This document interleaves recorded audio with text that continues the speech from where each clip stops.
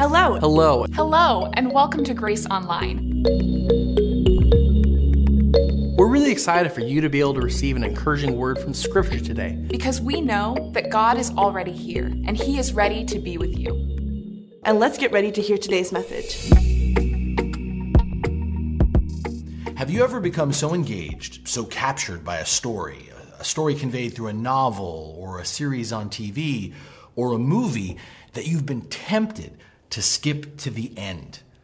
Despite living at a time when so many are obsessed with spoiler alerts, with not giving away the conclusion of a story, some people like to start with the end, to read the end of the story first. Often children, when you're sharing a story with them, right, they'll get so immersed in the tale, they'll get so excited about it, that they'll just blurt out, they can't help themselves, "But how does it end?" And then, as they're told to wait and find out, children will inevitably, out of the mixture of both their impatience and their imagination, they'll keep trying to guess what comes next, to figure out how it all ends. Sometimes we just can't wait. We just can't wait to see how the story ends. Sometimes when we fall in love with the story, we worry if we'll be let down by the ending. I mean, after all, a bad ending, if the final payoff isn't there, if the big finish doesn't ring true, a bad ending ruins the whole story. And so we can be tempted to read the last chapter first. And while there are critics who argue that skipping ahead spoils the story, researchers at the University of California's Psychology Department in San Diego, in a 2011 study, discovered that doing so, skipping to the end, has a different effect, not ruining, but actually enhancing the journey. For those who learn how it all ends, it enables them to enjoy a deeper and better experience of the story. This insight resonates with how the narrative of the Bible itself is presented. God gives us His story, our story, not in an open-ended form, not in terms of a cliffhanger, but with a definitive and certain ending. And we find that grand, epic conclusion in a book called Revelation. The Lord enables us to skip to the conclusion, to see how everything finally comes together so that we can enjoy a deeper and better experience between now and then. But sadly, this is not how the book of Revelation is either perceived or received within the community of faith. We've missed the point of having the end of the story. We fail to understand that God gives the end so that our lives in and with Him can actually begin. Let's read and listen together to the first few verses of that part of the story. Chapter 1, the introductory remarks of the last book of the Bible, so that we can begin to see, to better understand what we're missing. Here they are from Revelation chapter 1. Hello. Please join me in today's reading from Revelation chapter 1, verses 1 through 11. The revelation from Jesus Christ, which God gave Him to show His servants what must soon take place. He made it known by sending His angel to His servant John, who testifies to everything he saw, that is, the word of God and the testimony of Jesus Christ. Blessed is the one who reads aloud the words of this prophecy, and blessed are those who hear it and take to heart what is written in it, because the time is near. John, to the 7 churches in the province of Asia, grace and peace to you from Him who is and who was and who is to come, and from the 7 spirits before His throne, and from Jesus Christ, who is the faithful witness, the firstborn from the dead, and the ruler of the kings of the earth. To Him who loves us and has freed us from our sins by His blood, and has made us to be a kingdom and priests to serve His God and Father, to Him be glory and power forever and ever. Amen. Look, He is coming with the clouds, and every eye will see Him, and those who pierced Him, and all peoples on earth will mourn because of Him. So shall it be. Amen. I am the Alpha and the Omega, says the Lord God, who is and who was and who is to come, the Almighty.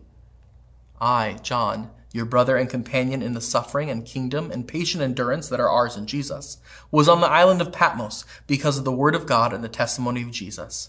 On the Lord's day, I was in the Spirit, and I heard behind me a loud voice like a trumpet, which said, Write on a scroll what you see and send it to the 7 churches, to Ephesus, Smyrna, Pergamum, Thyatira, Sardis, Philadelphia, and Laodicea." This is the word of the Lord. Thanks be to God.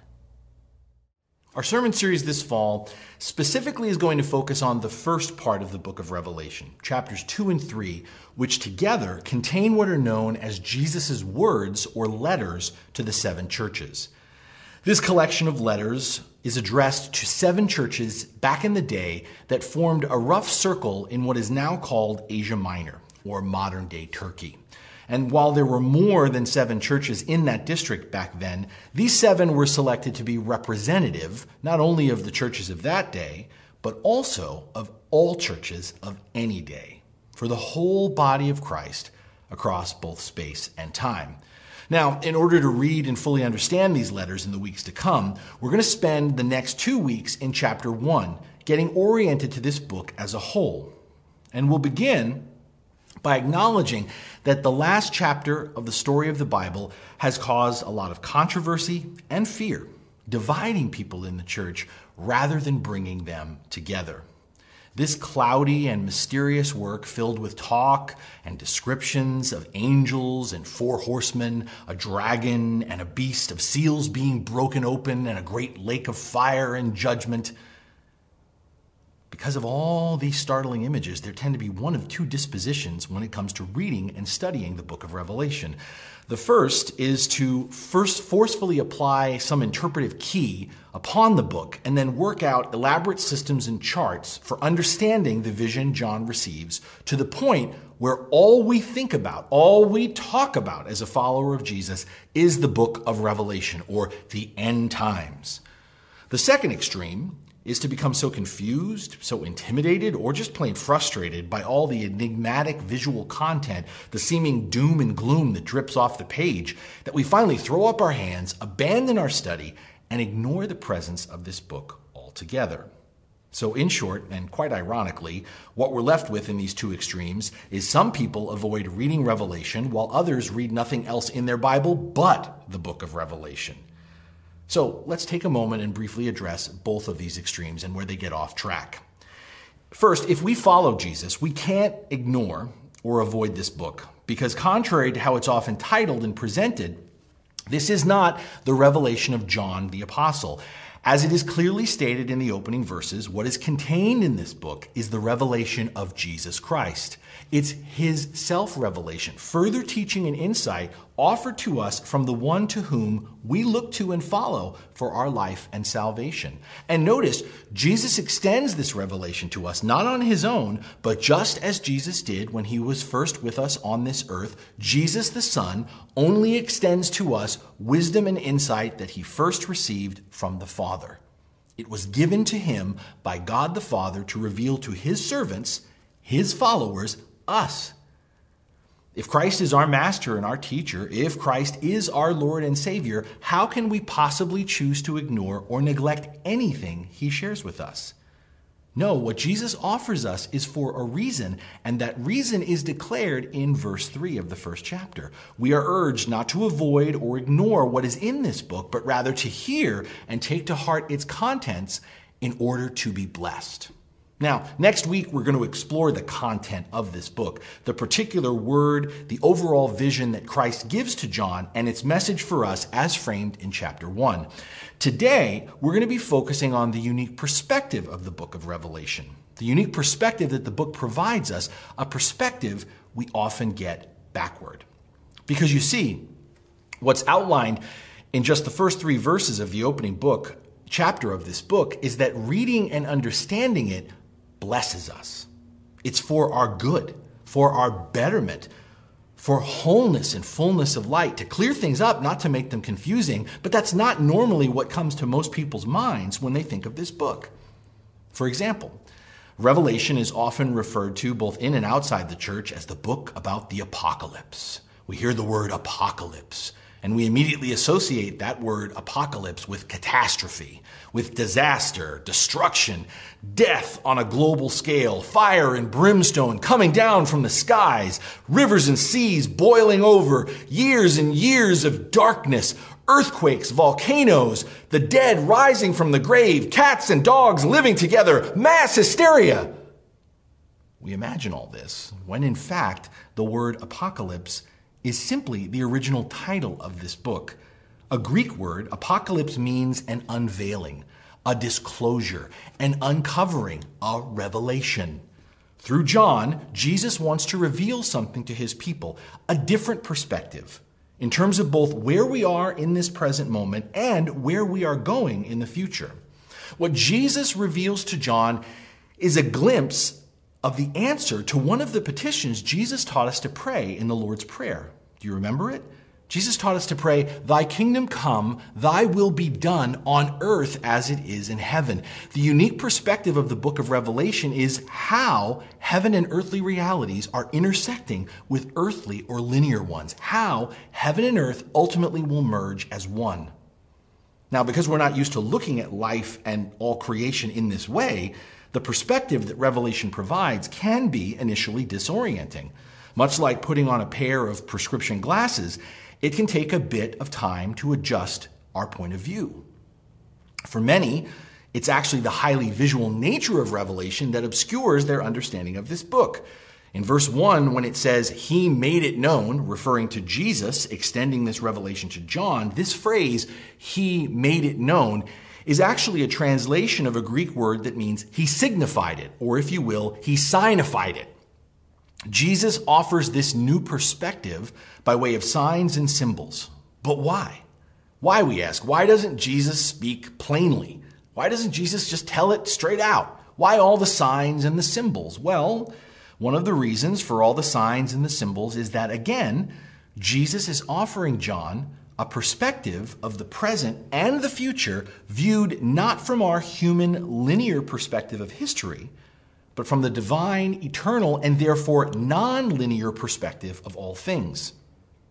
To capture and convey the view from heaven, a perspective outside of space and time, Jesus communicates to John less with words, which are inadequate to the task, and rather through imagery, word pictures.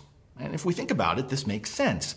We often do the same thing. We often resort to symbols and visuals when we are describing something that lies outside the experience of another person. Say, a place they've never been before. They have no frame of reference for. What Jesus is unveiling is beyond the conception or imagination of any human being, including John, who lived in the 1st century AD. Therefore, Jesus doesn't so much tell, but rather shows John another perspective on reality. Now, something important to recognize is Jesus doesn't just flash to John and by extension flash to us some random images and symbols that are just now suddenly being introduced. No, Jesus visually communicates to and through John by means of familiar images and symbols that are drawn from and reused in a consistent manner with other divine encounters we find in the Bible. Specifically, most of them, the Old Testament. John is writing out of what Jesus reveals to him, and he'll often make statements, you'll notice, he'll make statements along these lines. What the Lord showed me in this vision was kind of like that. The like that John is referring to, both for his original audience and for us, the like that John is referring to are identical images or symbols that are earlier witnessed in the story of Israel and the church, or previously evoked by prophets like Isaiah and Daniel. You see, reading and understanding Revelation is impossible if we don't know the whole story leading up to the last chapter. Nothing makes sense. It is confusing. It is confusing if we try to just skip to the end of the book without ever going back and taking in all that came before. It's only when we seriously pay attention and digest the whole story of God, the story of us, that our eyes can adjust and we can see what John sees. We can perceive what Jesus seeks to show us in the book of Revelation. And once again, this is the revelation of Jesus Christ, not John. This bears repeating again and again especially as we now consider the other extreme when it comes to this book, not of avoidance, but of decoding Revelation, crafting some sort of apocalyptic timeline, and predicting the calendar date for the end of the world. Many people come to the book of Revelation looking for answers about what's going to happen in the future, looking for clues to determine when the countdown begins, when we have started living in the end times. For centuries, this has been a misguided stock and trade within the church. It's been a misguided stock and trade despite Jesus himself, the same Jesus through whom John is offered this revelation, this same Jesus telling us repeatedly that we cannot know all the details, the hour or the day of the end of the world as we know it. Not surprisingly, and despite what many claim, the revelation itself that Jesus extends to us through this book gives us no specific dates and no particular names by which to interpret the present or to predict the future. And yet, despite all of that, despite Jesus teaching us, commanding us not to worry about the future, but instead to live for the Lord in light of the present, and despite all this, there are some who remain obsessed with studying the book of Revelation at the expense of paying attention, hearing and obeying, being continually reoriented and transformed by the rest of God's word. Refusing to receive what Jesus provides in this final vision, many are tempted to fix and fill in what is unknown. I mean, we can so easily succumb to the tendency to just twist and arrange the word of God to hear what we want to hear, to see what we want to see. And the book of Revelation is no different. And when we do that, when we attempt to force the immense vision and message of Revelation into the narrow confines of our end times point of view, rather than to yield and abide in the radically broader perspective on life and creation that Jesus offers us, such reductionism is to treat this book, the book of Revelation, as nothing more than a fortune teller, just some psychic forecast. My friends, there's a reason why predictions about the end of the world have had a 100% failure rate. There's a reason why this is the date prophecies come with an angstful bang, but always go with a disappointing whimper. Because despite of a lot of best-selling books, despite a lot of insistent prophets who try and tell us otherwise, the point of the book of Revelation is not to literally or chronologically decipher and break down how every verse, every symbol, every number in the book lines up. Revelation is not about chronology as much as it is theology. Revelation is not about having the key to predict the future or to interpret the signs of the times. It's less of the disclosure of the timetable of history and more the disclosure of an inside look at the reality of history. That things are not all that they appear to be. That where it looks like we are headed is not, in fact, where we are going. That there are more things in heaven and earth than are dreamt of in our philosophy. There is more to this present moment and to the future than we can know with our unaided senses. So therefore, Revelation is not about making predictions. It's rather the gift of perception, the gift of gaining a perspective that is not shaped by our linear and chronological notions of time, but shaped by the Lord of all time, the God who is, as he self-proclaims himself to be in verse 8, the Alpha and the Omega. Alpha and Omega are the first and last letters of the Greek alphabet. The implication here is God declares himself to be the beginning and the end of everything. God is the beginning, not only the first in a sequence, not only the origin or source of all life. God as the beginning means that God is the pattern, the embodiment, the exemplar of all existence. God is the one who initiates and shapes all things, creation, humanity, history, and salvation.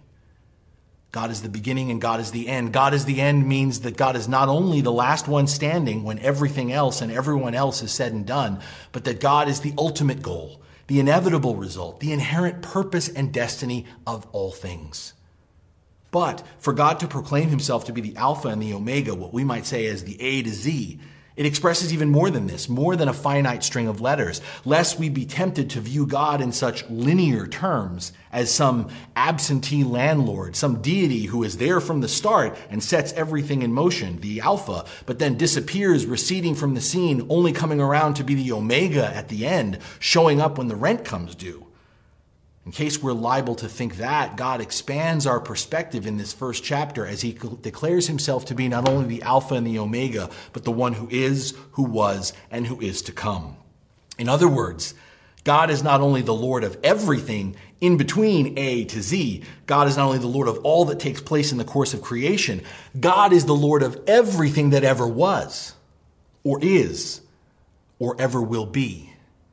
Nothing is excluded from God's will and purpose, including time.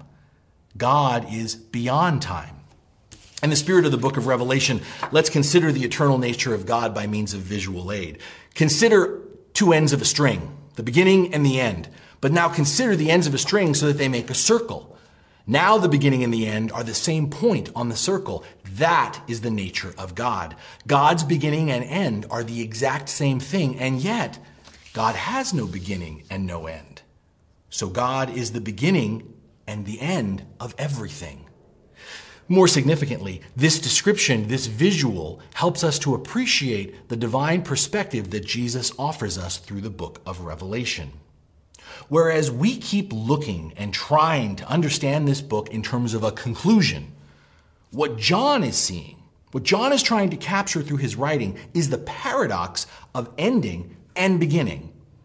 The vision Jesus gives to John describes the end of all things as we know them, while at the same time describing what is happening from God's perspective as the beginning of something new. Is your head spinning yet?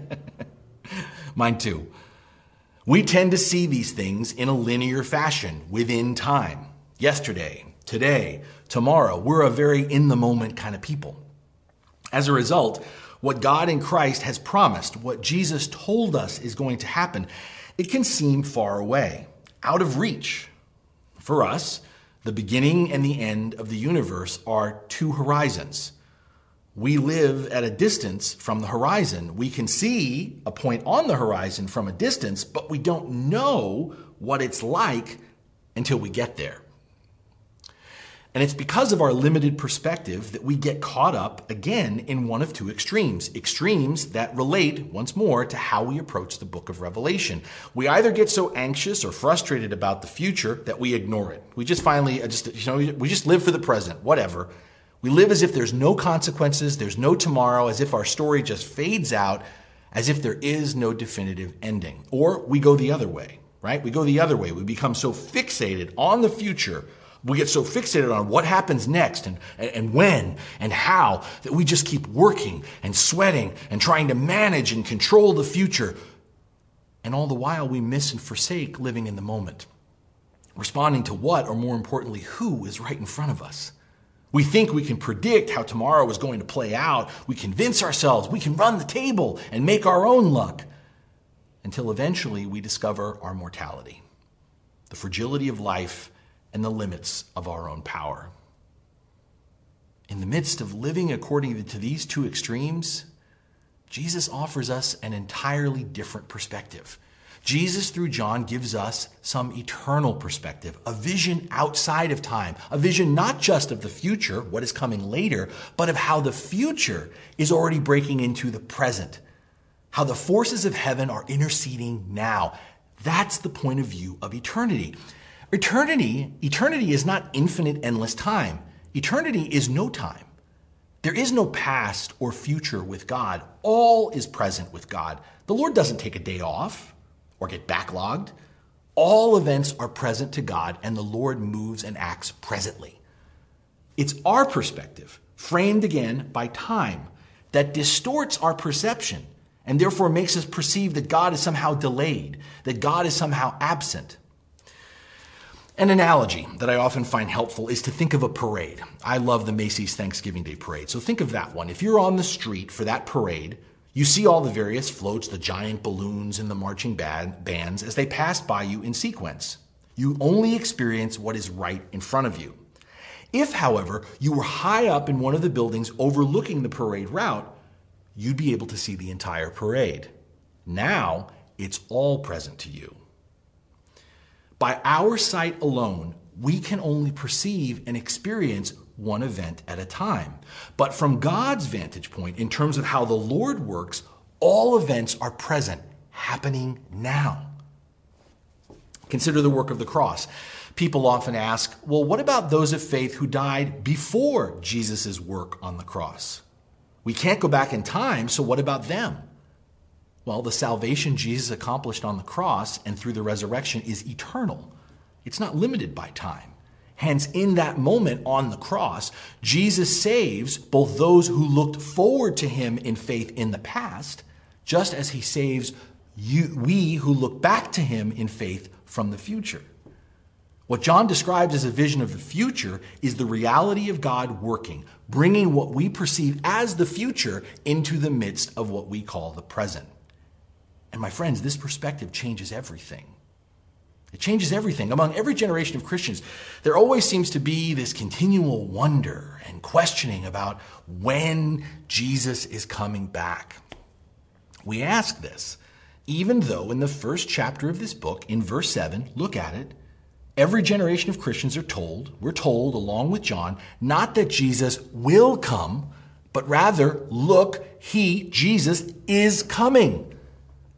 Beloved, Jesus isn't sitting on the throne passively waiting for some future date. Jesus is on the move now. Christ's return is happening at this very moment. Seeing this, understanding this, shifts our perspective on how we perceive all that is happening around us. Again, there's a tendency in the church to profess and evangelize belief in the hope of our ultimate redemption in Christ, while at the same time, in the here and now, we as Christians live and breathe the same cynical spirit of the age. Reading Revelation from the wrong perspective, we as Christians even add our own religious spin to all the negativity and pessimism out there by assigning God's judgment to every violent or sudden disruption to our lives. And we therefore then will add predicting that things will get worse rather than get better. And we shake our heads and we wag our fingers and we wring our hands and we join everybody else in living with a defeated weariness, a numbness toward life. We find ourselves observing and critiquing, but we rarely engage or show any grace.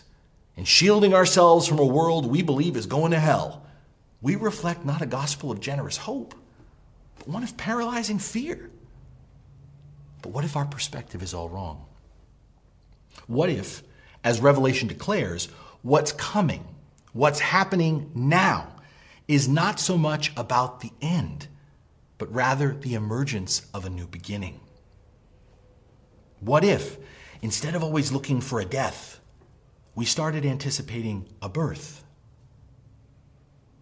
What if we perceived all the disruption and disorder that we continue to witness in this world, in all creation, not as a sign of the devil having his day, not as a sign of the reign of evil being unchecked, but rather as the inevitable birth pangs of the inbreaking of the kingdom of God, of the Lord taking back all that's been lost, breaking down and remaking all that stands in opposition to what is good, right, just, and true?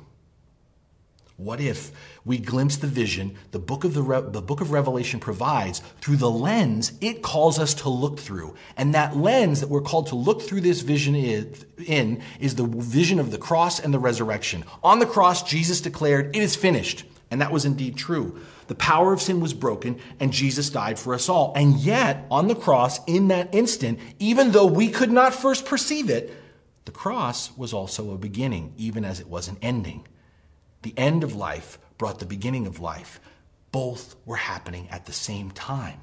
As 3 days later, the resurrection of Christ proclaimed both death's defeat, end, and the inauguration of a new and everlasting life, beginning. So what if? What if Revelation is not about preparing for the end times, but rather recognizing we're already living them now? That we are in the throes of the end of life as we know it, even as, at the same time, Jesus is making all things new. seeking to create heaven on earth through us, we who follow him. Many times when hardship comes, we have our own plans for how to handle it. We have a plan A, B, C, D, and sometimes even E. And it's only after we have exhausted all those options, our plans, that we finally find ourselves in that place where we can begin to see things differently, to be led by the Lord's perspective. Billy Graham once said, "When we come to the end of ourselves, we come to the beginning of God." So what if? What if the vision of Revelation is about Jesus one last time, calling us to come to the end of ourselves, relinquishing what we think we know, letting go of all our to-do lists in the present, releasing our contingency plans for the future, surrendering our perception of control, and finally, at last, coming and yielding to the beginning of God's grace? Better late than never, beloved. Jesus is at the door of our lives knocking, because in the end, that is the true mark of discipleship. The beginning of following Jesus and growing in Christ is when our story becomes his story. When our life becomes connected and empowered not by the limits of what we can see temporally, but by the vision of how the Lord is bringing his eternal promises for us into our here and now. Perception, as they say, is reality. And the question is, whose point of view are you taking? Are you living based upon what you can see, or out of what the Lord has shown us? Are we hopelessly waiting for our future with God in Christ to come, or are we living hopefully out of the vision we have been given of our future that has already started? Because you see, with every new breath of life, another chapter begins to be written. With every move that Christ makes towards us, every conversation, every encounter with Jesus, the Word becomes flesh anew. With every act of justice, with every expression of mercy, with every movement of compassion, every gesture of divine love, the kingdom of God comes nearer, closer to us all. My friends, the eternal perspective of Revelation enables us to see that God's story is never really finished. It's only just beginning. It keeps being written with the story of your life and mine and the lives of those still to come. This is the word of the Lord. Thanks be to God.